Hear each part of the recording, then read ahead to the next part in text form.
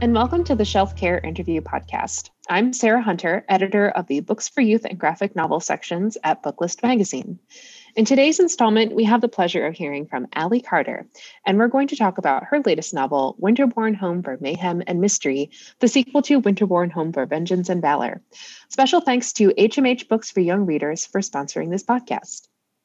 Ally Carter writes books about sentinels, thieves, spies, and diplomats. She is a New York Times bestselling author whose novels have sold over 3 million copies and have been published in more than 20 countries.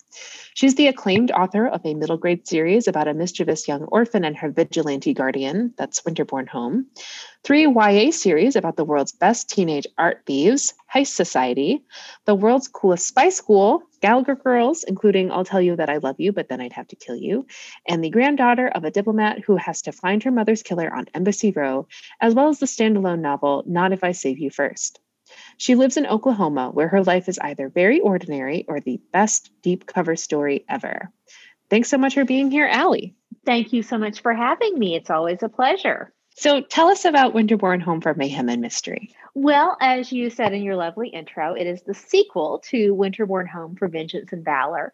And these two books are my middle grade debuts. So it was a lot of fun to write something for younger kids and for an audience that's just sort of generally appreciates whimsy and fun and sort of heightened circumstances and situations.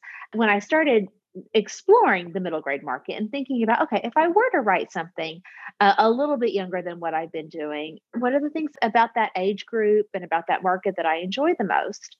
And I think what I wanted to do was I wanted to go back to something kind of like what I had done with the early Gallagher Girl books, because somebody had told me if you were to publish Gallagher Girls today, those would probably, especially like books 1 through 3, would probably be published as middle grade because the market has just kind of steadily moved a little bit older and a little bit older and a little bit older since book 1 was published in, I think it was 2005 or 2006. It was really important to me to find like another setting where a bunch of ragtag group of kids can live together. But I didn't want to do another boarding school book because I felt like, everybody would just be like, why didn't you do another Gallagher Girls book? So I wanted to find a different kind of like group home type setting. Naturally, that led me to orphanages, but I didn't want to do just a regular orphanage. I needed to do something that was kind of heightened. I was actually watching Batman, and when Bruce Wayne basically goes away and disappears for 10 years and then comes back, and everybody thought he was dead. And I thought, okay, what happened to Wayne Manor during that time? Like, was it just sitting there with like Alfred sort of dusting stuff for 10 years or what's going on there? And I thought, what if they turned that house into an orphanage? Then I got to thinking about, okay, and what if Bruce Wayne came back ready to like take on the mantle of Batman, only like a bunch of kids have moved into his house? And what if he didn't tell anybody he was back, but these kids are the only ones who realize he's alive? That's really where it all started. It was started with the house, and it started with the idea of this very, very famous billionaire who everybody assumes is dead. And especially this group of kids, but especially one girl named April, who has been looking for her mother for 10 long years. And she is convinced that the sort of literal key to finding her mother is somewhere within Winterborn House. When she finds out that Gabriel Winterborn is alive and well and living in the basement, she's like, there it is. That's the key. This guy's going to help me find my mom. Everything else in the entire series sort of grew out of those two characters. Cool. So returning to my intro, you clearly are writing a lot about spies, thieves, and secret identities. What's the appeal of that for you personally? And why do you think that type of story is appealing to middle grade readers? I have no idea why I keep going back to that. Like everybody's always like, well, I want you to do like, your sort of more awardy type book or a quieter type book. Or, I was born and raised on a farm. And they're like, we want to do like a girl who lives on a farm. And I'm like, okay, but then what? Then how do you like make that more exciting than just I live on a farm and I do chores and sometimes I show cattle at the county fair. And I think that I just my mind always gravitates toward and then what?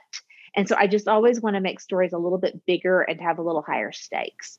And I was working several years ago, back in the before times when you could actually leave the house and go and sit in a coffee shop or someplace all day and write.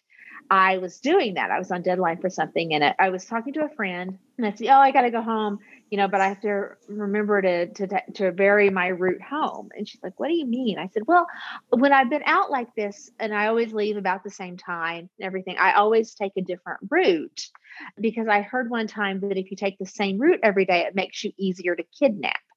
And my friend was like, "Do you really think somebody's trying to kidnap you?" I'm like, "No, but you've got to, why make it easy on them if by the off chance that they are?" And she just died laughing. And she said, "Do you do that because you write about spies?" And I had to think about it for a long time. And I realized, no, I write about spies because I do that. I've just always been wired kind of that way. And so that's why I'm drawn to it, why kids are drawn to it. I think because they too are in that everything could be a secret passageway. Everything could be a secret identity. Everything could be a gadget or a gizmo. Or is that a can of actual shaving cream? Or is that a canister that carries a prototype that starts World War III? I don't know. There's no way to tell for sure.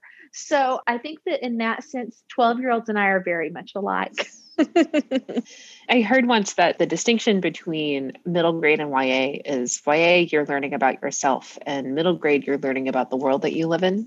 Oh, and if you're just learning about the world that you live in, then there's endless possibility for every object you look at or a new place you go to. You don't know for sure whether that door leads somewhere special or is just a closet or a wardrobe. Exactly. I mean, I grew up obsessed with secret passageways. And that's the one thing that I don't know if there is an Ally Carter book that doesn't have some sort of secret passageway. Probably the High Society books, but they kind of make their own secret passageways in and out of things. Mm-hmm. And so, yes, like Embassy Row, secret passageways, Gallagher Academy, secret passageways, Winterborn Home for Vengeance and Valor, so many secret passageways.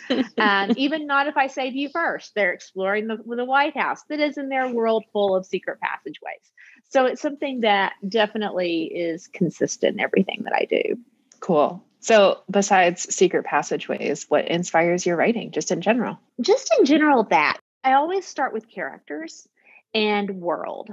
And one question that I have to ask for sure at the beginning of the process, but more than likely I ask it multiple times during the process, which is, what's the worst that can happen? It is always my job to mess these people's lives up in the most interesting way possible. If the worst thing that could possibly happen for you is to get stuck in a room with your mortal enemy, then that is what I'm going to do. It's in a way, it's my job to be as cruel as possible. But I think that is how you push people, and that's how you get your characters to grow. Also, I need an immense amount of conflict when I write, and I really want there to always be plenty of gas in the tank, because I find that if a book runs out of conflict, it's kind of like it stalls out going up a hill. It's very, very much my job, and I've learned this to as soon as possible and as much as I can make it inherent in the concept of the book, the conflict, the easier that book is going to be to write. For example, with Winterborn, the conflict very much early on was Gabriel wants to find out what happened to his family and to bring down the people who killed his parents. April just wants to find her mother. They each have what seem to be very different, separate goals. And they each seem to be what's standing in each other's way. In a way, they are very much antagonists for a lot of the books. Mm-hmm. But they're also very much allies, because they realize that they're the only people who actually really see each other, and they are becoming their own family. They have plenty of things, plenty of goals, plenty of external goals, but then with a whole host of both internal and external conflict to go along with that. So tell me a little bit about how libraries have played a role in your reading or your writing life. Oh my gosh. So I was so incredibly lucky as a kid. I went to a very, very small, very rural public school, and we had the most amazing librarian when I was in elementary school. Her name is Joan Bennett. She was my librarian first through fifth grade. And then when I went to middle school, Mrs. Bennett actually got moved from the elementary school to the high school. So by the time I got to high school, I got to have Mrs. Bennett as my librarian for 9th through 12th grade. I was so incredibly lucky that all but 3 years of my education was with Joan Bennett as my librarian. And she is just the most kind, generous woman. And then when I got out of school and was living in a very small town in Southeast Kansas, a little town called Chinook, Kansas. It's a tiny town. It's about 10,000 people. It has a Walmart and a small movie theater and a really, really great public library. And the public librarian there was a woman named Susan Willis. And Susan and the rest of the staff at the library were very, very supportive of me in my writing. There was a little table kind of tucked back behind the staircase, and that was kind of my table. I would go and I would sit there on my days off, like on a Saturday morning, I'd go and I'd sit and I'd write all day long, and they would just let me chill back there and do my thing. And they were just so, so kind and lovely. And now, of course, as an author, I cannot even begin to express what libraries have meant to me and to my readership. And I remember going early on in my career to things like ALA or TLA or something, and feeling a little intimidated because I'm like, I'm not the person who's here because I won the Newbery. Like, never going to be that person. And that's fine. That is totally cool. But I'd be like, why did they send me here? I don't belong here. But then I realized that librarians don't just support the books that win awards. Librarians support the books that they know the kid who that book needs to be in their hands. Yeah. And that I realized that the highest praise you can get from a librarian is your books are never on my shelf. Yeah. And I started hearing that from librarians and seeing what that meant to them. And it meant so much to me. So when you're not writing, what do you like to read? I love to read adult romance. That's probably what I read the most of, even though I know there's so much phenomenal kid lit being published right now. I mean, just the golden age of children's literature. But when I'm writing, I try to read things that are different from what I'm writing, because otherwise it gets in my head and I'm like, oh, I'll never be as good as this book, or, what am I doing wrong?